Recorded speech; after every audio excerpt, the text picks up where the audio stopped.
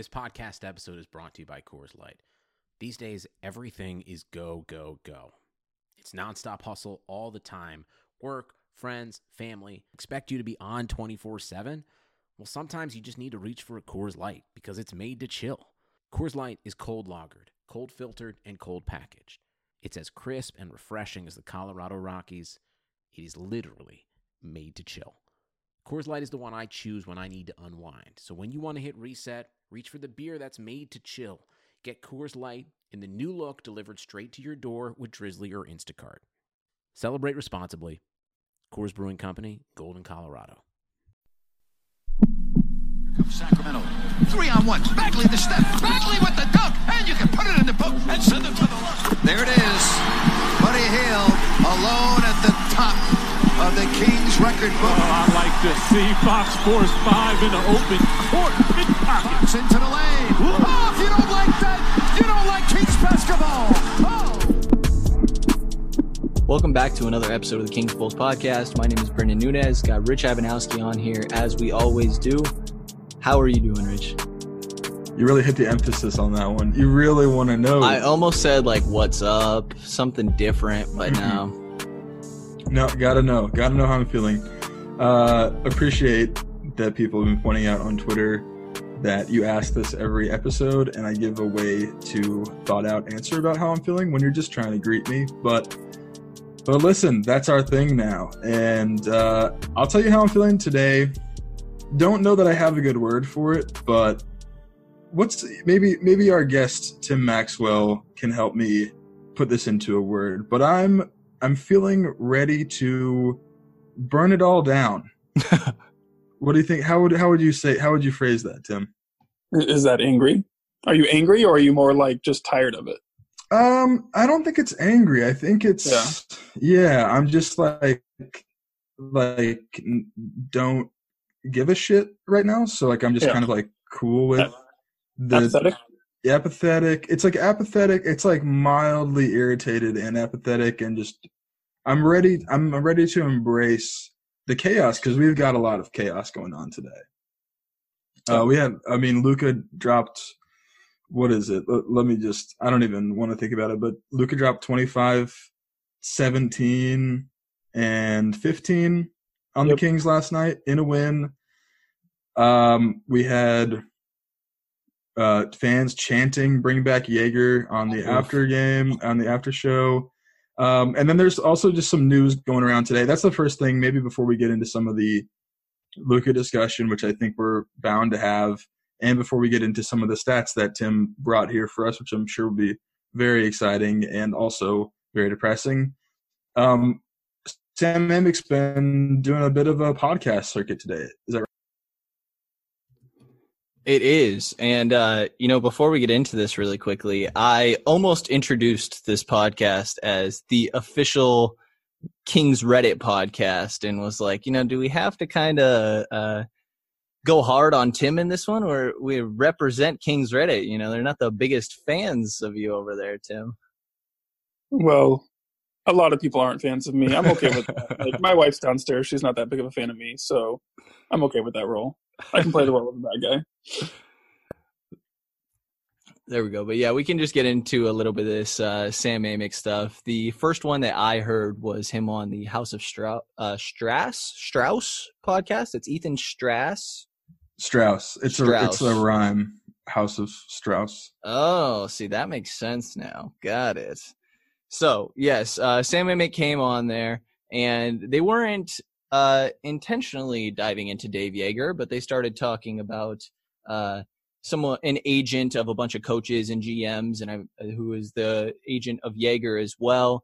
And they started to get into the Joerger situation, saying it was so interesting because there's not very many coaches that are labeled good coaches, and Dave Joerger is one of those. They had said, and just Strauss proposed the question, why is he labeled a good coach? How bad can it be behind the scenes that he's labeled a good coach and still can't get a job? And Amick started to go into the Sacramento situation a little bit.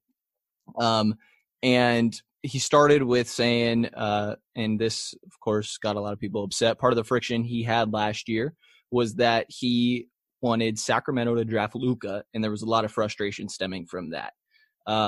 We could start there. Just played Luka in Dallas, but this was already known, right? I believe this was in the Jason Jones piece that was released when Joerger was first let go. Yeah, I don't think this is a huge secret. I don't know if we want to. Man, that is an interesting note to start on. I guess it aligns well with the Dallas Mavericks game last night, the loss that the Kings suffered at home. I guess can we just rip the Band-Aid off and just talk about Luka for a minute? Are we good with that? Yeah.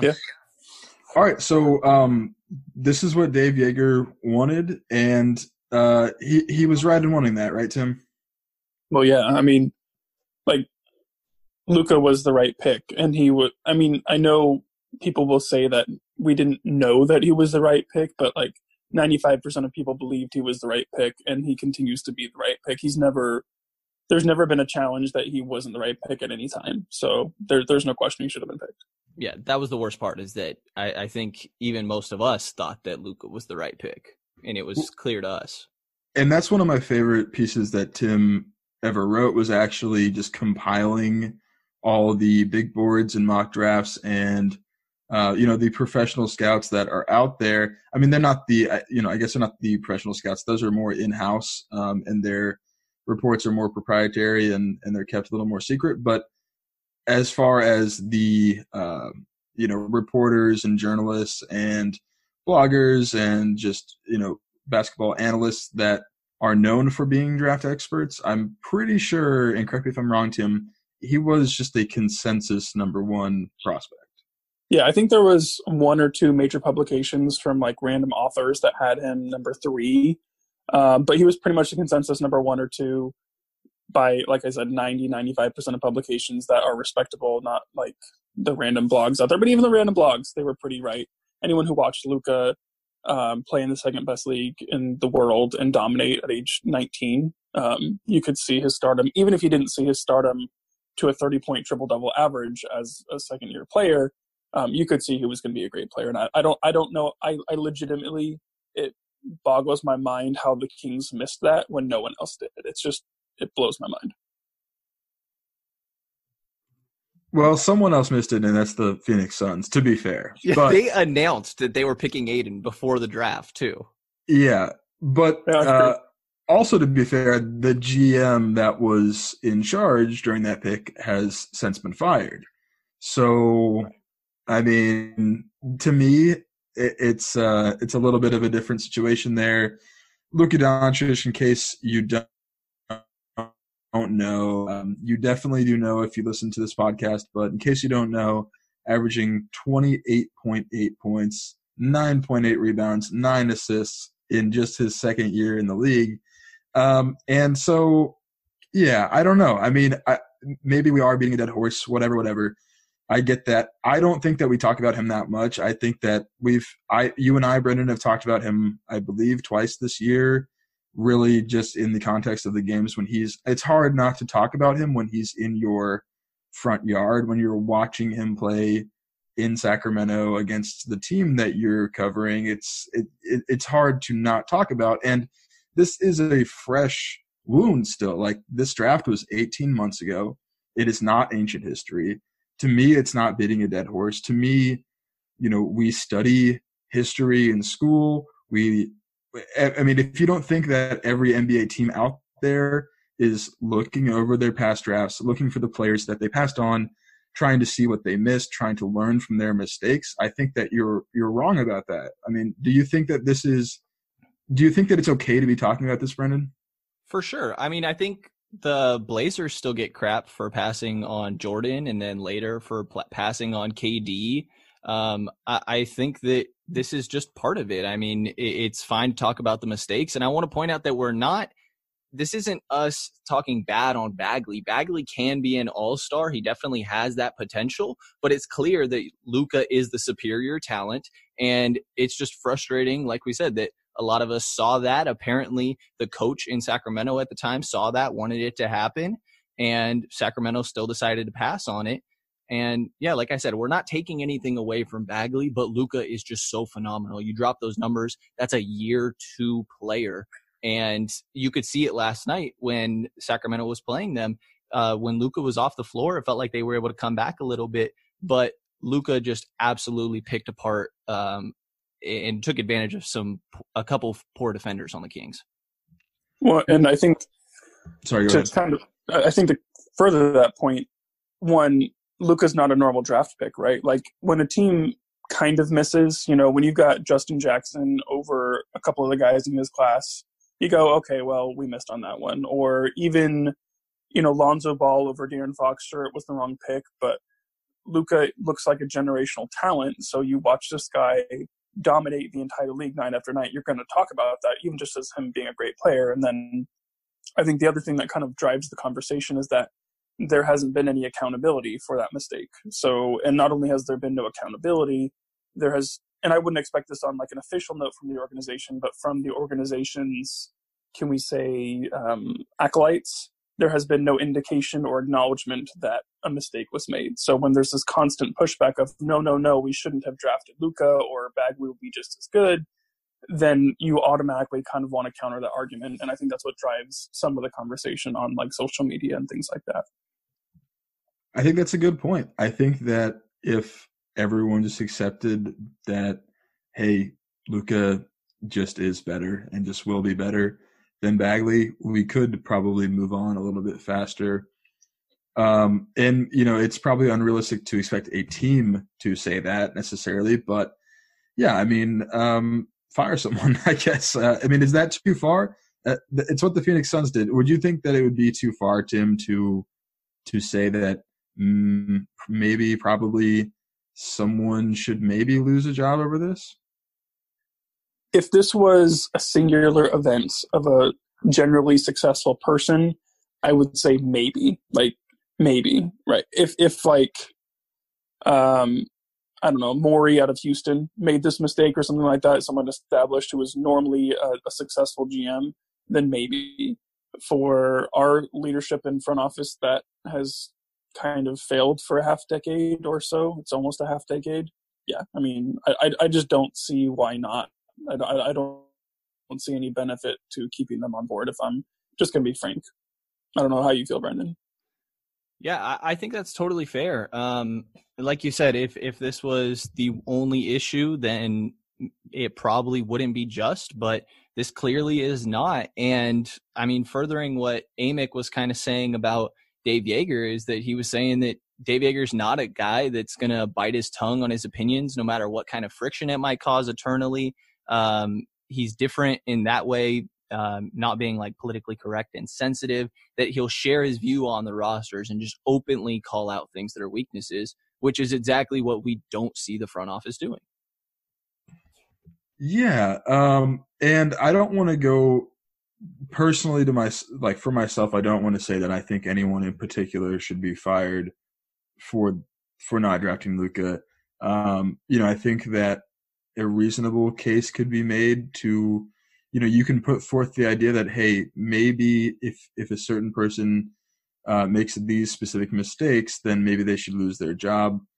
And that's kind of, I think, where it gets a little muddier with this situation as well, because while we know and acknowledge that the GM of a basketball team makes the final decisions on draft picks, that's not necessarily super clear with the Kings, because, someone did lose their job. Not only did Joerger lose his job, he wasn't in charge of that pick, obviously, because he would have picked Luka Doncic, but there was a assistant general manager, Brandon Williams, that also did lose his job. And, I just genuinely don't know, what level of involvement he had, if that was his guy and he was rallying for it.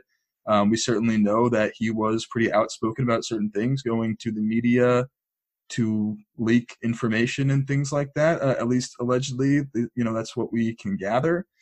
Do you think that comment holds any weight? And here, well, let me put it this way.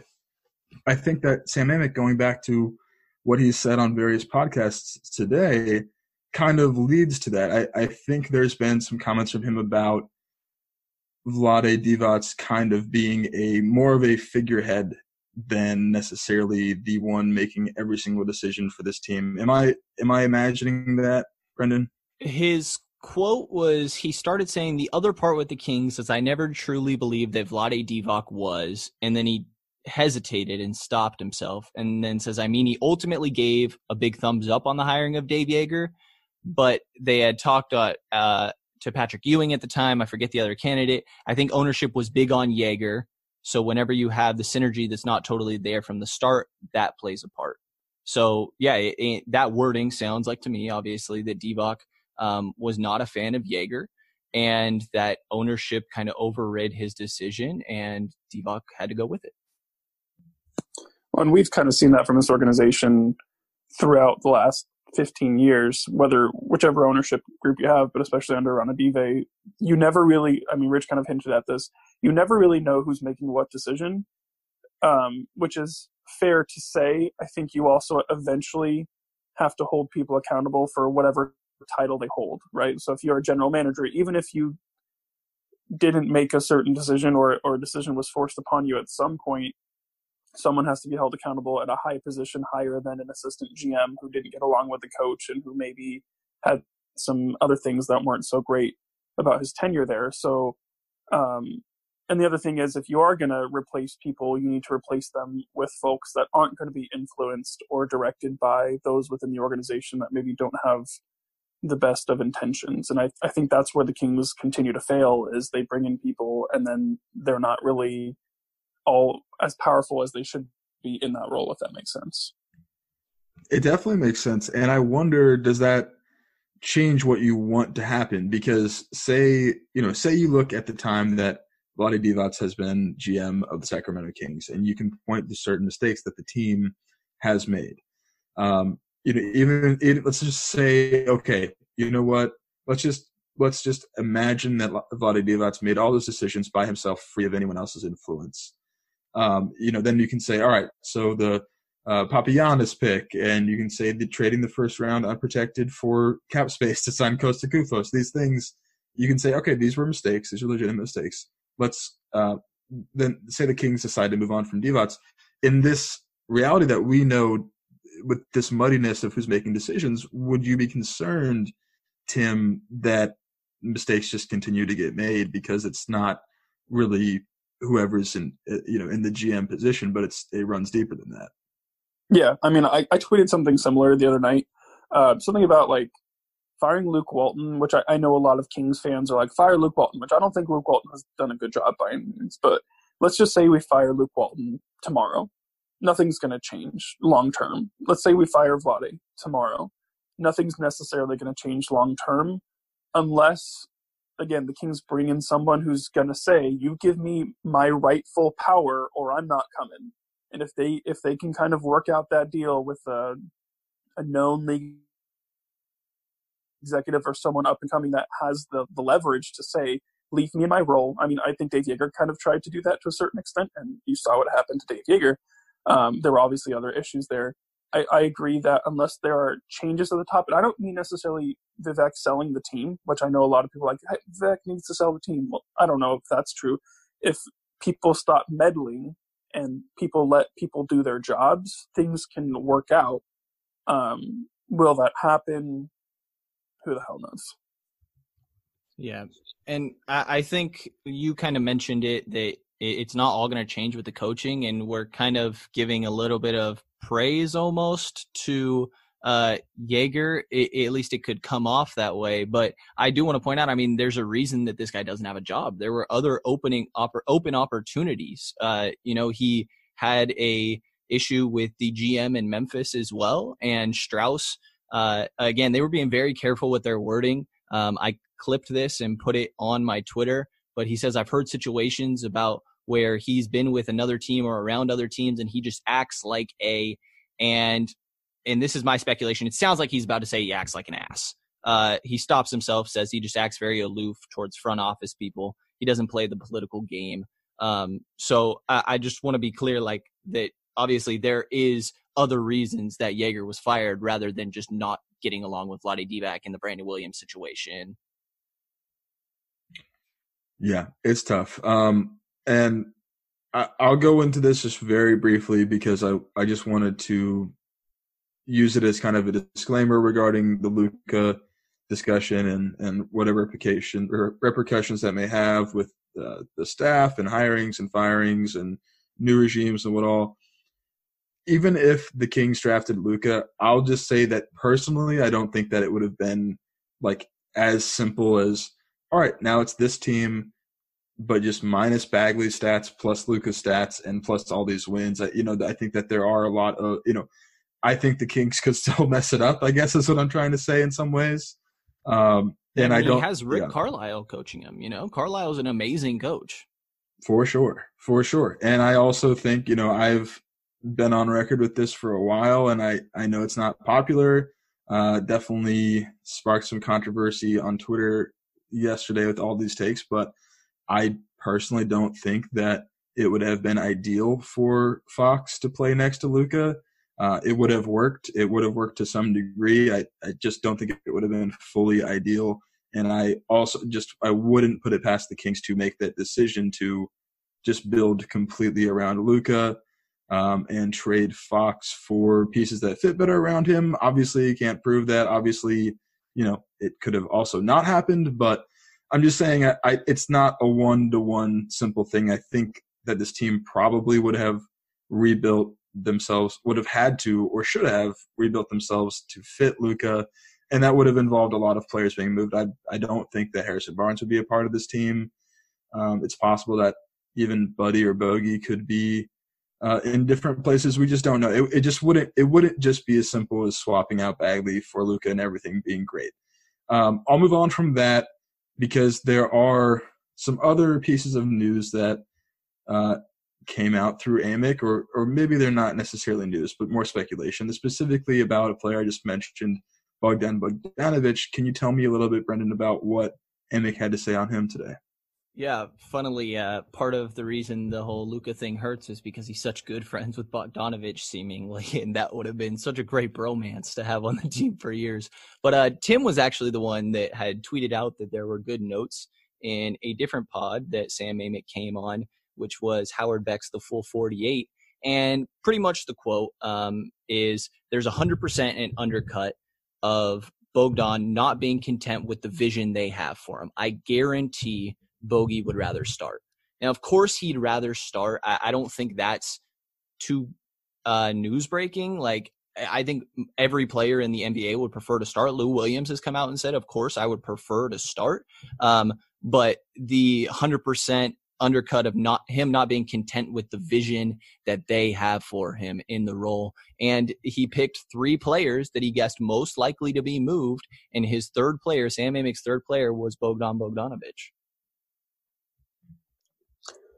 I will not be shocked if Bogdanovic is moved. And ironically, I have very little to no insider information, but like 12 hours before the Kuzma Bogdanovic rumors started, I tweeted, I'm afraid of a Kuzma for Bogdanovic swap, and that was just a total piece of lucky guess on my part. But I think Bogdanovic probably is a little unhappy. And again, I've never seen anything like that. He's never acted like that, and I can understand it because, frankly, right now, he's a better player than Buddy Hield. He's more effective. He's a better defender. He's shooting the ball better. He's a better distributor.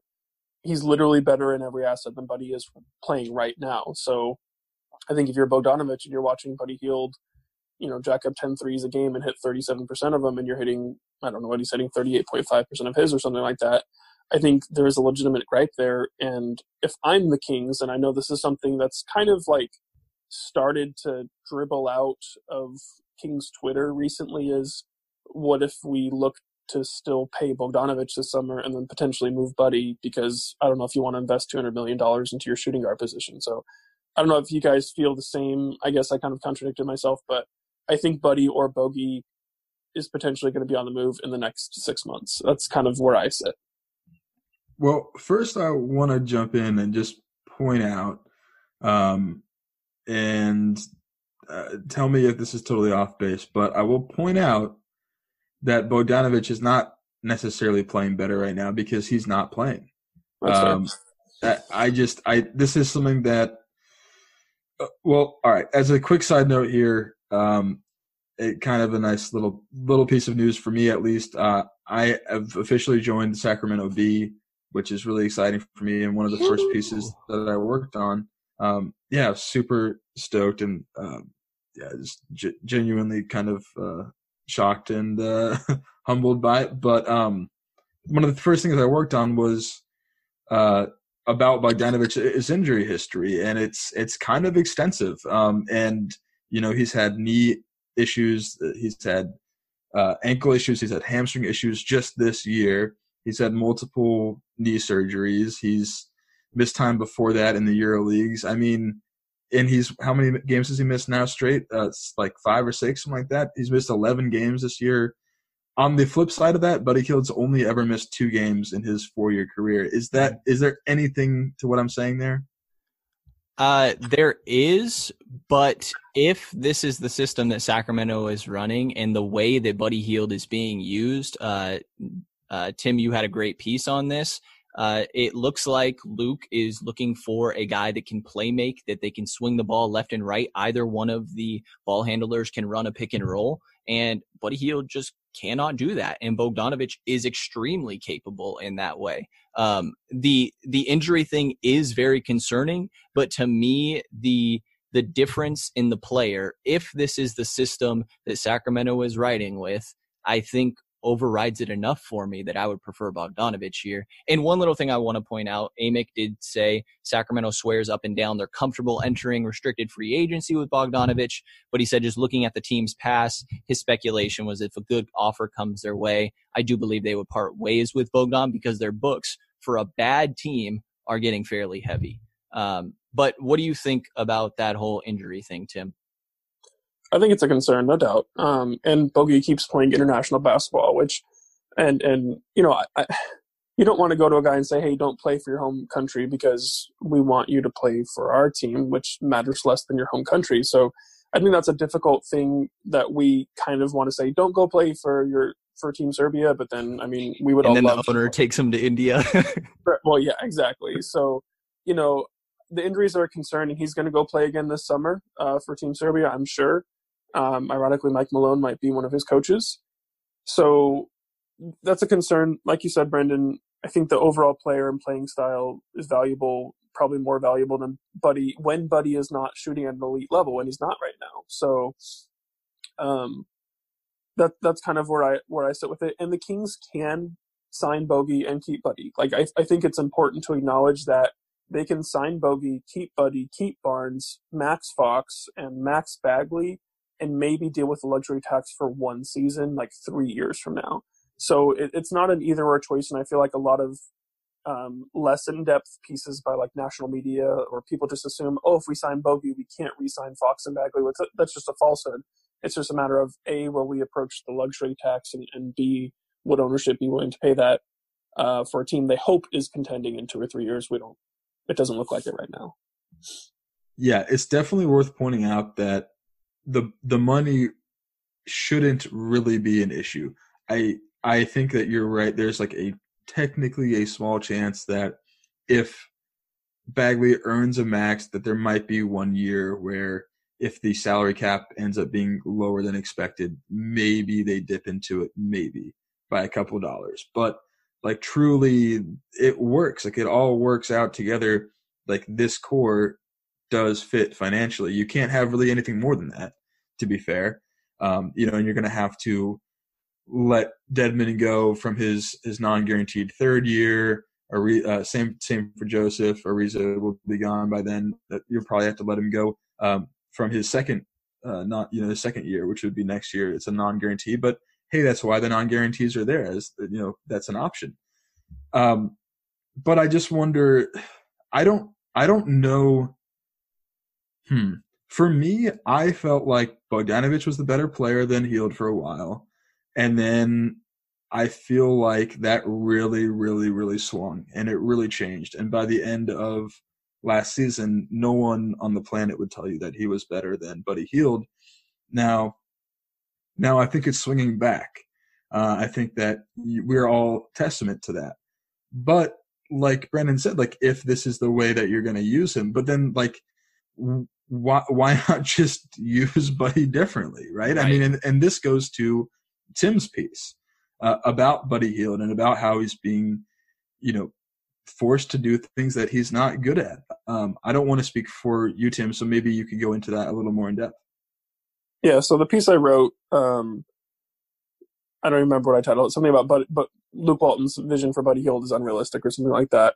I'm terrible at writing titles. But basically, Luke Walton is using Buddy in more of a point guard initiator role, which may have been somewhat necessary towards the start of the season, although I truly don't buy that reasoning. And then so he's playing pick and roll about 27% of the time. So 27% of the time that Buddy Hield gets the ball, he's initiating the pick and roll. And we all know Buddy Hield can't handle the ball, is not necessarily a good passer, and never draws fouls. So he's not really effective in that role.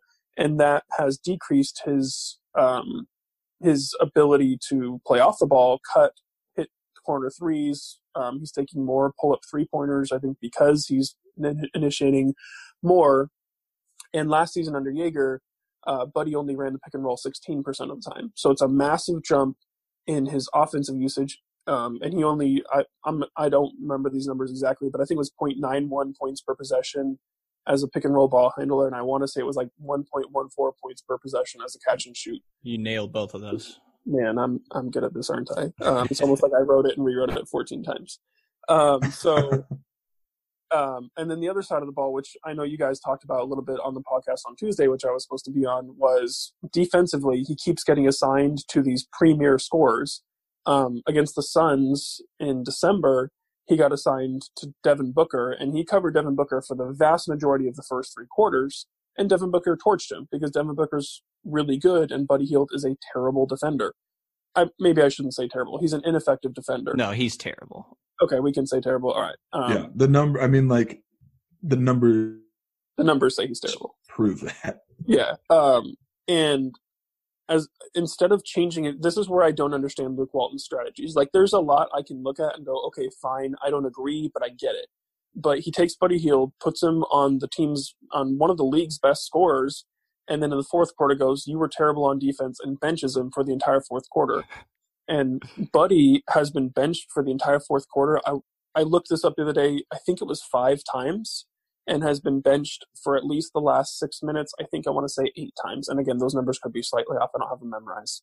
So because of that, Buddy is posting the worst, and this is one of my stat pieces later, but I can reveal it now, the worst defensive field goal percentage differential. And what that means is the increase or decrease of an opponent's field goal percentage when guarded by a player. So Buddy Hield's opponents average 44.6% from the field. When they're guarded by Buddy, that increases to 52%, which is bonkers. I mean, most bad defenders are like +1, +2%, and Buddy's at +7.4%. So you're taking potentially the team's worst defender, putting him on the other team's best scorers, and then punishing him for not doing well. And like those two like dichotomous roles on offense, making him a point guard when he's a pure shooting guard, and then on defense, making him a stopper when he's the guy you should be hiding. I said this in the article. A head coach's main role is to leverage a player's strengths and hide their weaknesses. And for whatever reason, solely with Buddy Hield, Luke Walton has flipped that on its head, and it's just infuriating. I know you guys feel the same. It legitimately makes me go crazy every night. Yeah, and part of my question with this whole, Rich has mentioned the idea of moving Buddy to the bench. Like, how does that get any better? Like, obviously this is on Luke, like we're talking about here. And if Buddy's the only guy out there, if he is in that bench role and he's the main one running that second unit, doesn't that just mean that Buddy has even more offensive responsibilities there in regards to initiating the offense, Rich? No, I don't think so at all. I've talked about this before, but I don't think that's true at all. I mean, Corey Joseph is coming off the bench. I think that you have him be the point guard. You know why? He's a point guard. Like, and then when it comes to Fox and, say, Bogdanovich, if he were the starting lineup in this situation, it's, again, like there's going to be overlap. Players are subbed in, they're subbed out. It's not that Buddy would never play with Fox again. It's not that he would never play alongside Bogdanovich.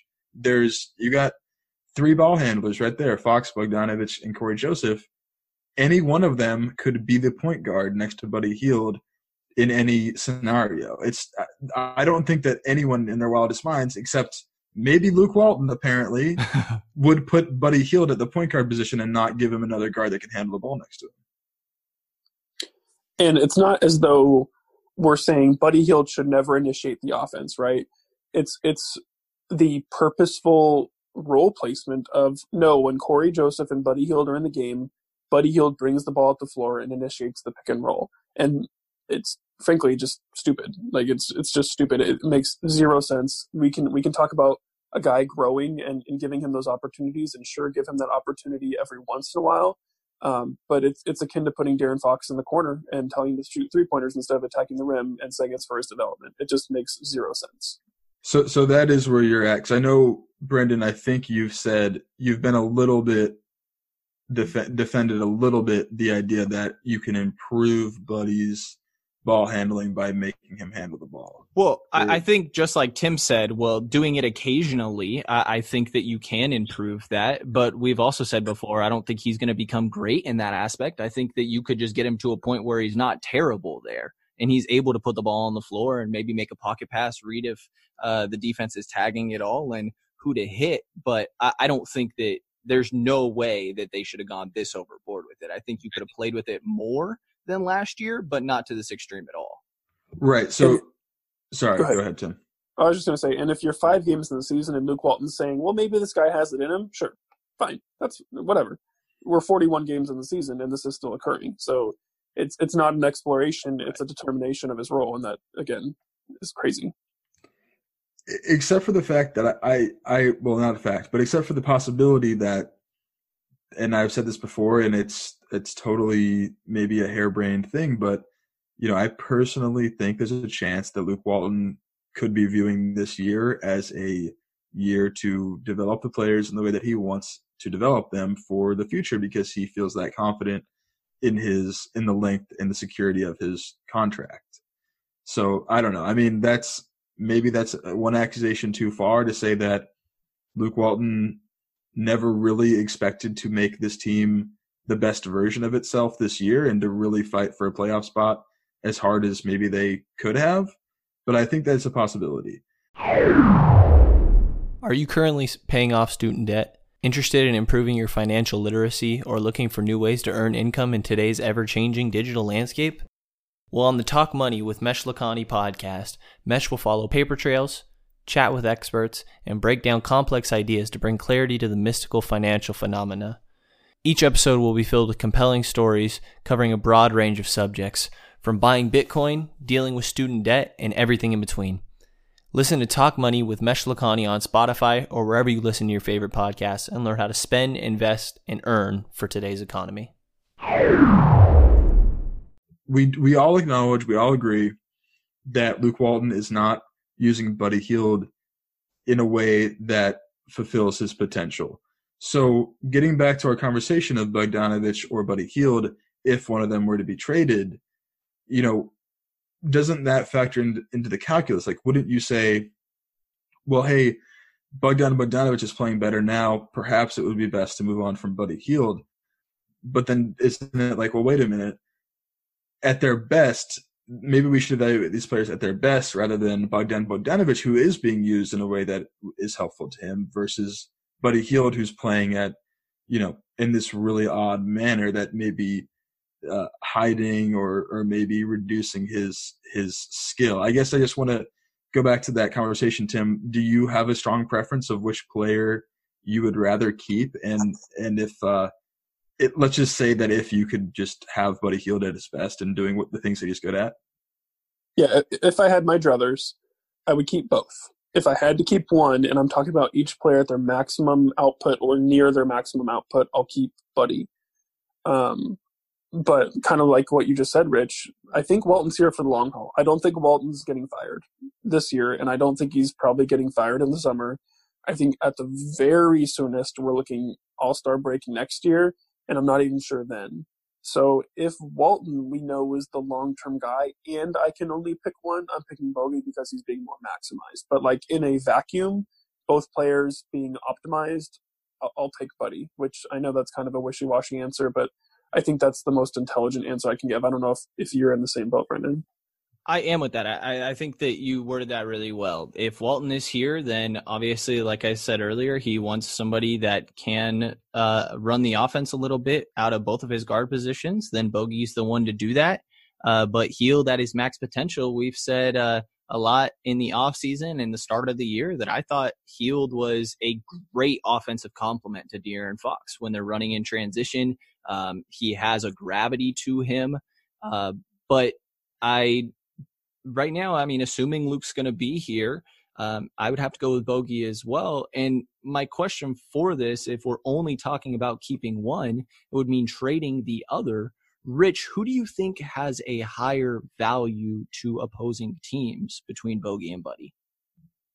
Well, let me first say this, which is that if you take Buddy Hield, force him to do all the things that he's not good at, and then trade him because it's not working, that would be another mistake to put next to passing on Luka, drafting Papagiannis and trading away a future first-round pick for essentially nothing. Like, to me, you take a player that everyone loved, everyone was excited about, was playing out of his mind, was one of the best shooters in the world, and you turn him into something far less valuable and then trade him.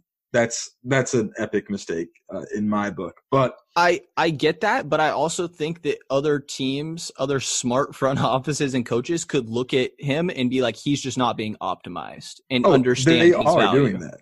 They're right. 100% doing that. I'm saying that that's the mistake that the Kings would be making. Because to answer your question, it's 100% Buddy Hield that's more valuable right now. First of all, he is signed to a contract. That is a benefit. Bogdanović will just become a, albeit restricted free agent, but he will be a free agent. I think that teams, looking at these players, you could say, hey, they might get about the same contract. We'll take the guy that is locked in. And in addition to that, we'll take the guy that played a lot better last year and that we know how to utilize him. And not only that, I will say that being a shooter at the level that Buddy Hield has proven he can shoot the ball at is incredibly valuable. But what are your thoughts on that, Tim? Yeah, I think Buddy has more value as a player in his contract situation. And it's also difficult to compare the two because Buddy can't be traded right now because of the poison pill provision. He can't be traded till July 1st, essentially. So, I mean, he could have an agreement agreed to. That's pathetic. He could have a trade could be agreed upon like on draft night and then executed after July 1st. But I would agree that Buddy, he is an elite shooter. I think his shooting drop is more optimization based. It's not like Buddy Hield forgot how to shoot the basketball. I think Luke Walton also leans into Buddy's worst habits as a shooter, which isn't something we really addressed, but he lets Buddy do whatever he wants and jack up whatever shots he wants. And I don't think that's necessarily the best thing for Buddy in the way he plays. So I think, like you said, a smart team would take Buddy and turn him into a 24-point per game scorer on 44%, 42% shooting from three. And he would be a potential all-star player with a different coaching staff and better players around him. Definitely. Yeah. And go ahead. I was just going to say, at the same time, that's the thing about trade value and the desirability of players. There are teams that would prefer Bogey just for the playmaking, but I'm trying to get that answer as in the majority of teams I think would value Buddy higher. But again, like we've said, there are teams, the Milwaukee Bucks, perhaps the Los Angeles Lakers, perhaps, that could just want that extra ball handler. But yeah. Yeah, and Amick mentioned that it'd be different if Bogdanović was the sixth man on a team like the Lakers or something, obviously. But, winning really solves everything. And Sacramento absolutely has the talent to be doing that. I think it would take a little bit of time, but they're getting the pace back a little bit. And there's a chance that when Bogdanović is healthy, that this looks like a halfway decent basketball team. And the way that the 8th seed and potentially the 7th seed of the West is shaping out, I mean, this team very much could still be a playoff team, and the guys would feel a lot better about themselves. Maybe there's no issues with roles if that were to be the case, and you move forward and you have Fox and Bagley develop while these other guys kind of help keep them in that playoff hunt. Absolutely. That's the thing, is like the best move the Kings could make would just be to make reasonable decisions with their players. Like, just let the players play in the ways that accentuate their strengths. Like Tim said, like a head coach should do. Don't pass on generational talents in the draft. Don't trade around. Don't trade future first round picks. Just like don't make obvious mistakes. And this team is honestly in a pretty good place. I would say a really good place for the future. But I digress there. Anything else that stood out to you in any of these Amick comments? No, that was it really. I'll take one more quick look through, but I saw some stuff on a Dedmon trade. I did. Oh, yes. Okay. So I heard that Sam Amick was on KHTK this morning, and he was told from Atlanta that Sacramento was asking for a first-round pick for Dedmon. Just laughed. Yeah. Yeah. I'm sure that's exactly how Atlanta felt as well. Tim, thoughts? Yeah. I also had people tweet at me, and I did not hear this interview, so please don't take this as gospel, that either Atlanta had offered or someone else had offered. It was really unclear, and I didn't have time to go back and listen to the interview, that 2 second-round picks had been offered for Dedmon, or that was the value set. I can't exactly say what that meant, but if the King, I understand how negotiations work, and I think we all do. Like, yeah, you ask for the big, and then you go for the medium, right? You don't settle for the small. So if the Kings are like demanding a first-round pick for Dedmon, they're silly. If they're starting the conversation with, we'd like a first-round pick, and the teams go no, and the Kings go okay, then fine. I'm okay with that. I don't want to throw people under the bus because one team told a very reliable reporter that that's what the Kings had said. Now, if another team has offered like an expiring contract and 2 second-round picks for Dedmon, I don't know why you wouldn't pull that trigger immediately, because I think that's way more than his value is right now. I don't know if you guys are on the same page with me, though. Yeah, we actually did a whole episode on Dedmon trades, and it's also another thing I'm working on for the B. It's actually a story I wrote a while ago, but just been waiting to get everything situated and lined up with my new role there. Hopefully it will be coming out soon, but I ranked the number 10 most likely, top 10 most likely trade destinations for Dwayne Dedmon. I put Atlanta as number 1, and it was with Alan Crabb coming back. So that one's off the board apparently. But yeah, that honestly, where I'm at, I thought that it would be 1 second-round pick, and I would have taken that. I really would have. And I think if it were Atlanta that offered Crabb in 2 seconds or something like that, yeah, I'm absolutely with you, Tim. They should have taken that. But what do you think, Brendan? Yeah, I think so. I mean, you're not playing them at all, and it's better to get something than nothing. I know this team already is kind of loaded on second-round picks, looking at 4 of them this year if you include their own.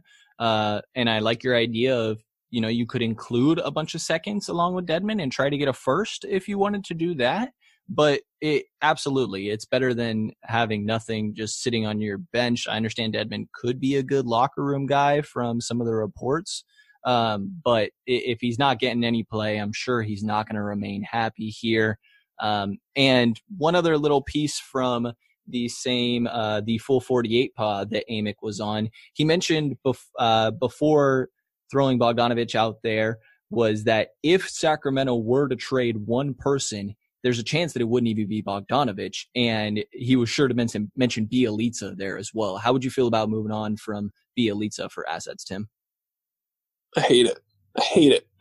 Don't move him. I mean, unless someone's offering a first-round pick, and I don't think someone's going to offer a first-round pick, especially now that this draft looks, from all accounts of experts, which I'm not one of, pretty crappy. Bjelica is an elite of elite shooters. And not only is he an elite shooter, he's a giant elite shooter, so no one can affect his shot. And he's locked up at $7 million next year. And for a team with some maybe cap issues moving forward, they're going to have his bird rights. And I think he's 30 or 31. I think he's 31. But he's going to age fine. It's not like he's an athlete. He's not even sneaky athletic, despite what some may describe him as. So, I'm sorry. Who's described Nemanja Bjelica as sneaky athletic? I think, is this the joke, Tim, that everybody describes the white guys coming into the league as sneaky athletic? Yes, that is correct. I mean, are you guys like college football fans? Like Joe Burrow, the whole thing was he's sneaky athletic because he's white, and then the Clemson quarterback, I can't remember his name off the top of my head, he was sneaky athletic. So yeah, that's the Larry Bird comparison, that sort of thing. I see. Anyway. I am not a college football fan, but I'll say, yeah, he's not even athletic in a sneaky way. Nemanja Bjelica is thoroughly unathletic. But he dunked the other night. That was a nice dunk. But he's awesome. Yeah, right. And he's cheap. Like, intelligent teams, even when they're not playoff contenders, keep productive, cheap contracts unless the offer blows you out of the water. And I don't think anyone's coming after Bjelica for a first-round pick. And if they're offering anything less, and I know that's a high standard for a role player, I just don't see the purpose in moving him. It's interesting. I'll just say that it's interesting. I mean, if there was truly a first round pick on the table, I really would consider that. I do like the fact that he's on a $7 million contract next year, and that's a partially guaranteed contract, so you could move on from him if you needed to. I don't know. I actually would consider that. And part of why I would consider it is, I believe you said before the show started, Tim, that stat about Buddy Hield being the worst defender in terms of change in opponents' field goal percentage. I believe that Nemanja Bjelica is second worst in the entire league. Yeah, actually, I messed that up when I said about Buddy because I forgot that I updated last night. They're tied for worst, so they're both at plus 7.4%, so they can share that horrible title together. And I think that's a factor. Bjelica's not a good defender. He's not quick. Like, he blocks some shots. I think there's like this pendulum that swung where everyone was like, he's so awful, get him off the floor, and then another pendulum that swung that people were like, he's actually okay. No, he's not a good defender. And I think if you're going to, like we saw last night, if you're going to start Buddy Hield, Nemanja Bjelica, and Marvin Bagley, you are asking for trouble across the board. I don't think that's feasible. So I think that's a good point, Rich. And like you said, if someone's offering even a late first rounder, I'll consider that. But I don't envision that that's an offer that's going to come across to the Kings. I think it's worth considering just because if you look at next year's salary situation for the Kings and you were to let go of Ariza and Bjelica's non-guaranteed salary, that drops the team down to about $97 million in salary, which puts them under, a little bit more salary cap space there. I mean, they would have salary cap room under the cap, and that would just make re-signing Bogdanović a little bit more likely, I guess. That it just takes you from a place where if you keep both Ariza and Bjelica, you are going to be bumping up against that luxury tax. But a more elegant solution there is just to let Ariza go and his $13 million on the books for next year. Please let him go. Yeah, he is not been good, to say the least. But yeah, I think that Bjelica, maybe there could be some interest with a first-round pick. I mean, like you said, the draft this year, supposedly what I'm hearing from people that do a lot of their research on that, various reporters, that the draft is not good this year, even if you're looking at the top, let alone when you're talking a late first-round pick. And there's a lot of teams that think they have a real chance of getting in real championship contention this year. I think that when you're looking at the top 6 of the West, as well as the top 4 or 5 of the East, that one of the big factors is that Bjelica has a very matchable salary. I think sitting at that $7 million compared to a lot of guys, like if you look at Drummond, Kevin Love, even Marcus Morris is $15 million, Gallinari, these guys are a lot of money that some teams have a lot of trouble matching. And you've made this into a Celtics thing, haven't you? I have not. Celtics couldn't match it either. I thought that was the whole thing with the Celtics. They've only got enough to match like a $7 million contract. I guess they could, but like I don't think the Celtics are throwing a first round pick at Bjelica. It doesn't make sense there. I was not making this a Celtics thing. Don't worry, Rich. Ironically, I was going to bring up the Celtics, so we can just move on from that if we want. But they have the Milwaukee pick, right, and then their own, and then obviously the Memphis pick. Yeah, the Milwaukee pick is interesting there. I mean, yeah, that's a perfect first round pick to trade if you're going to trade a first round pick for Bjelica. And they could move Kanter for him, right? I don't know if that makes sense for their roster. I'm not. Obviously, you know the Celtics better than I do. It somewhat does. I think that it would end up being one of those centers. And yeah, they are rumored to be looking for some wing depth. I just don't know how much I consider Bjelica a wing necessarily. And I think they more so need defense rather than offense on that roster. But yeah, like you're saying, I mean, that sort of pick like a Milwaukee first rounder, if you're looking at a late first, I think that could be on the table for Bjelica. And then at that point, you probably would have to pull the trigger. Well, you heard it here first, folks. Nemanja Bjelica, not good enough for Brendan's Celtics. Let's move on here. I think we've done a lot today. We've accomplished a lot, discussed a lot of talking points. If there's anything else news-wise, cut me off here, Brendan, and jump in. But other than that, I was thinking we could just finish on a quick lightning round from Tim. I think you've got some more interesting deep dive stats for us. Yeah, so I'm upset with both of you. Brendan stole my Rashawn Holmes stat, and Rich stole my Harry Giles stat, so that's cool. Thanks, guys. Let me start with De'Aaron Fox. So he has he's made 158 field goals this season. Only 30 of those have been assisted. And that is the second lowest percentage of any NBA player. And I'll let you guys guess who the number one is. James Harden. James Harden is number 3. It is Damian Lillard. Wow. Yeah. So Fox is assisted on 12% of his buckets. Lillard is assisted on 10.5%, and Harden is assisted on 13.3%. And then the other Fox stat that kind of went along with that is he's in the 92nd percentile in isolation at 1.12 points per possession, and draws a foul 20% of the time in isolation, and he's just dominating that category. He's been fantastic, especially lately. I mean, that is, if you're a Kings fan and you are teetering on the edge right now listening to us, go ahead and settle down and hang your hat on De'Aaron Fox. He's our only hope. So I was not around for this. I have not followed the Kings as long as you two. But does this almost I saw this on Twitter, does this almost get a little reminiscent of a DeMarcus Cousins type situation where it's really one guy just doing it all? That was my tweet. I was wondering if it was you, but I wasn't sure. If there's a controversial take that upsets people on Twitter, it's probably from me.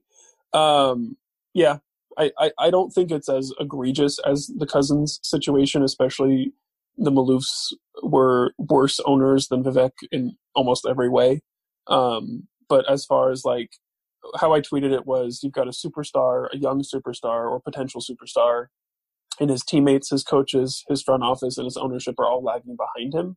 And I think that's potentially happening with Fox. It's too early to say that, but I can see that developing if Bagley and Hield bogey, and then the front office keeps blowing picks. I can see that developing almost like a Kemba Walker in Charlotte's situation. I don't know if you agree, Rich. I think he's got Rashawn Holmes with him, so hopefully he'll be back soon. But what's your next stat? Okay, Corey Joseph. The Kings' pace when Corey Joseph is on the floor is 98.37, which is equivalent to the third slowest team in the NBA. The Kings' pace with Corey Joseph off the floor is 101.76, which is equivalent to the 11th fastest team in the NBA. And Matt George had a little interview one-on-one with Corey Joseph that he put on the Locked On podcast of Corey Joseph saying that he feels the most comfortable playing with pace. Yeah. Don't talk about it. Be about it. Yeah. I mean, next. All right. I don't have anything to add to that. Okay. I already talked about buddies, so I'll skip over that. Bogdanovic. This one's silly. Okay. Rich moved the goalpost on what kind of stats I should be looking for like 16 different times. So first it was, I think, strange, and then it was important, and then it was key, So I just mixed them up. I didn't. I never said important. That was Brendan. Oh, maybe that was it. Maybe I was listening to your podcast. Anyway. I just wanted interesting. Because we are supposed to, like, people are supposed to enjoy listening to this. That's all. That's where I'm at. That's why you had me on, right? I mean, anyway.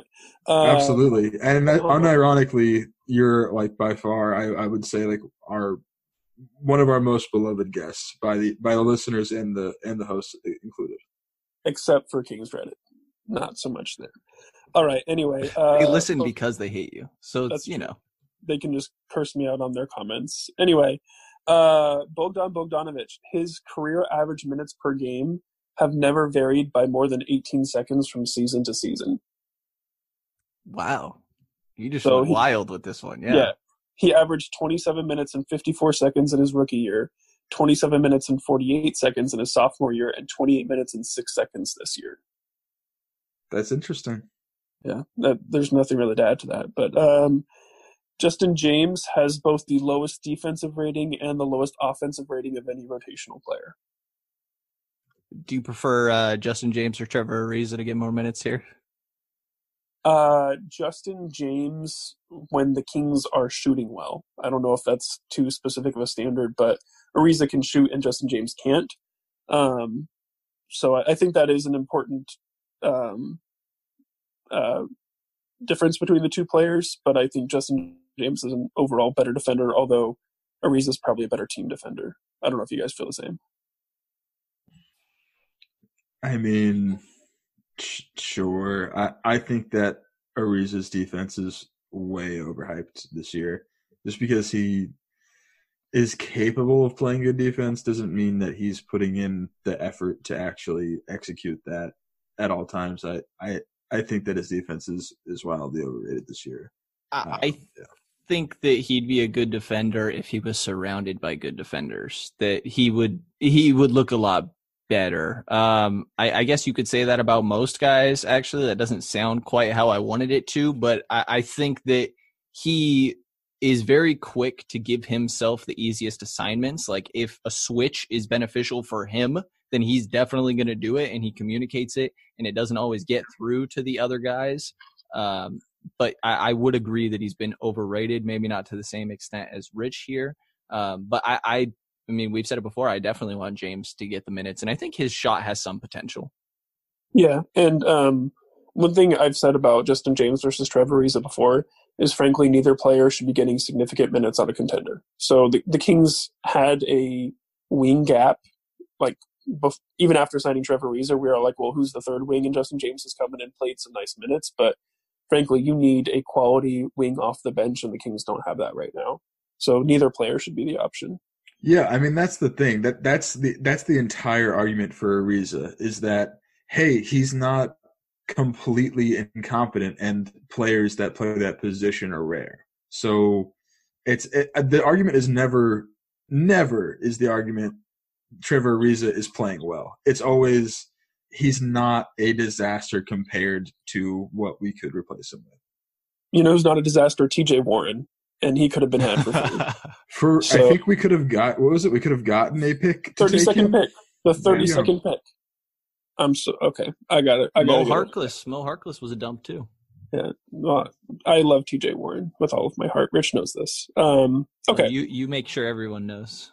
Well, they should know because he's a good player. Anyway, Harrison Barnes.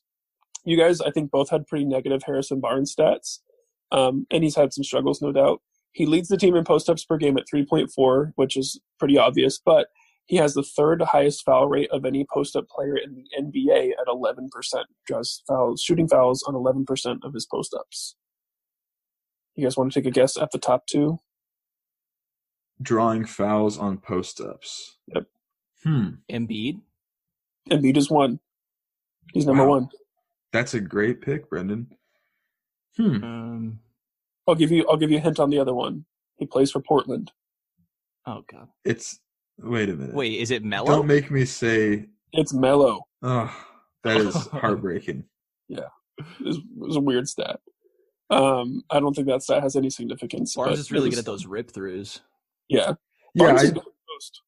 I think that me and Brendan are both pretty like relatively optimistic with Barnes. I mean, I know that we had a couple minor stat, but I think that he's been down lately, especially December was really, really bad for him. But I think that we're both pretty high on his future.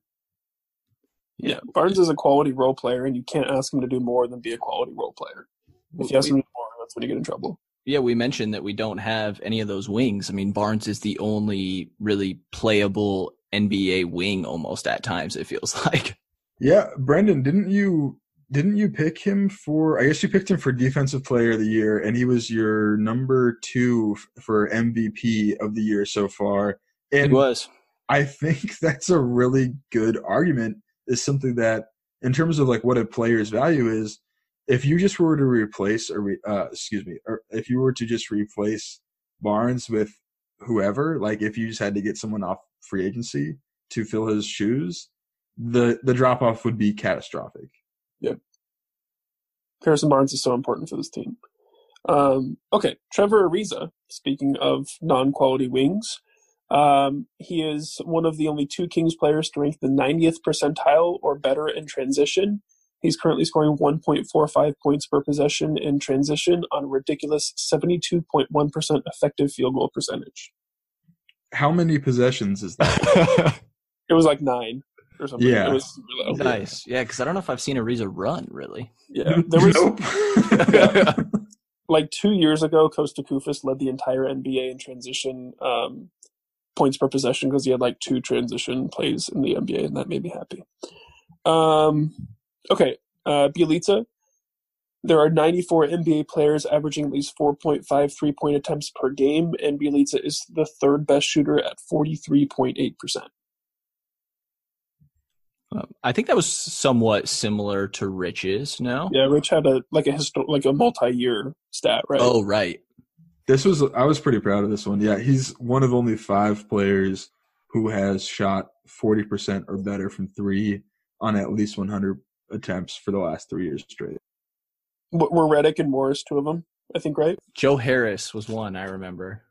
Yeah, it's Joe Harris, Doug McDermott, Karl Anthony Towns, and Bojan Bogdanovic. Okay. Redick and Morris are the top 2 this year, and Bjelica's 3rd. Okay. I'm going to save my Bagley one for last because I think it might elicit a little bit of discussion. So I'll move on to Richaun Holmes, which Brendan stole my original stat.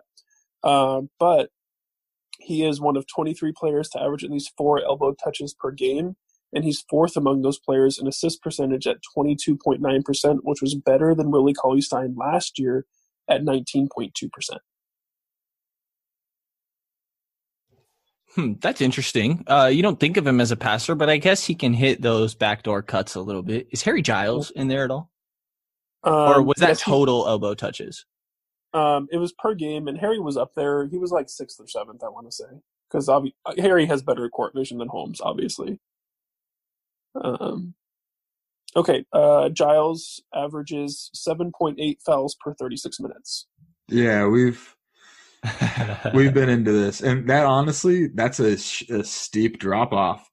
I don't know if you've watched the games he starts, but when he's starting, he like is so afraid of fouling and definitely avoids it. And I mean, and he probably should try a little bit harder to avoid fouling. But just a week ago, I quizzed Brendan on this, and it was 8.8 per 36 minutes.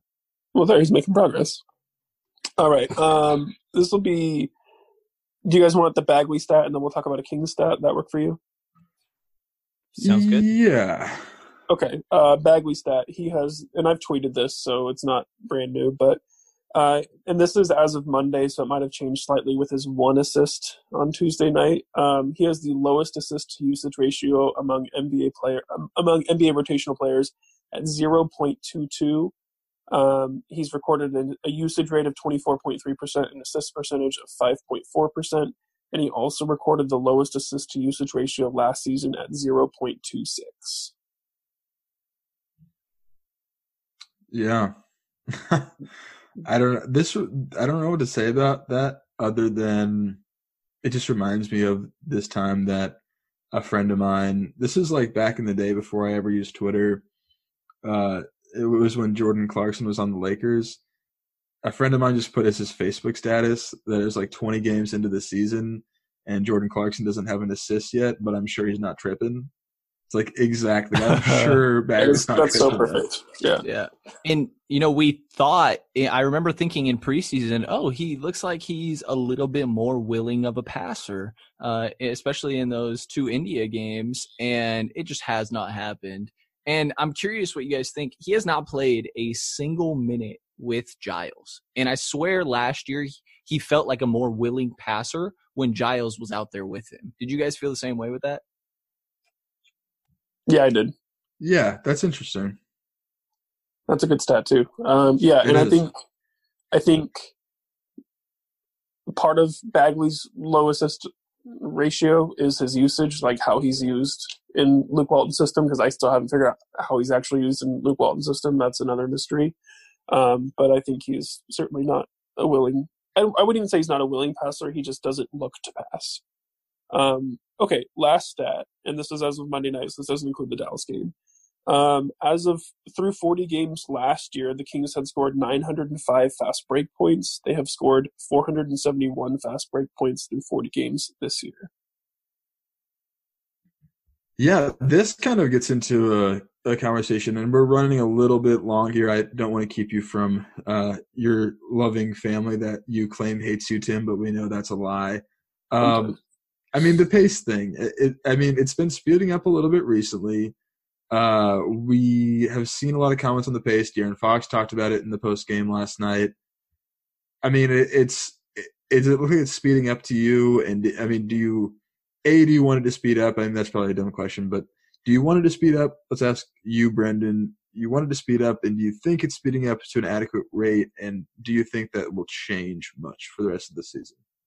I definitely think it's speeding up. I think that since Fox has come back, we've really seen a speed up, and then Bagley returning as well. Bagley's a guy that definitely is able to get out in transition. I think the last few games, De'Aaron gets going to his left in transition, and he's practically unstoppable there. So I think just Fox being available has made it speed up, but we did not see that the first 9 games that Fox was there. So it seems like Walton's gone back to it a little bit, even though he did have his comments on he thinks that the turnovers are caused by a high pace, even though that clearly was not the case last year. But I think it is, and I think it's good that it's happening. And I would hope that it stays that way. I don't know if it needs to get all too much higher. I think it could go up a bit, but recently I felt okay about the pace. What about yourself, Tim?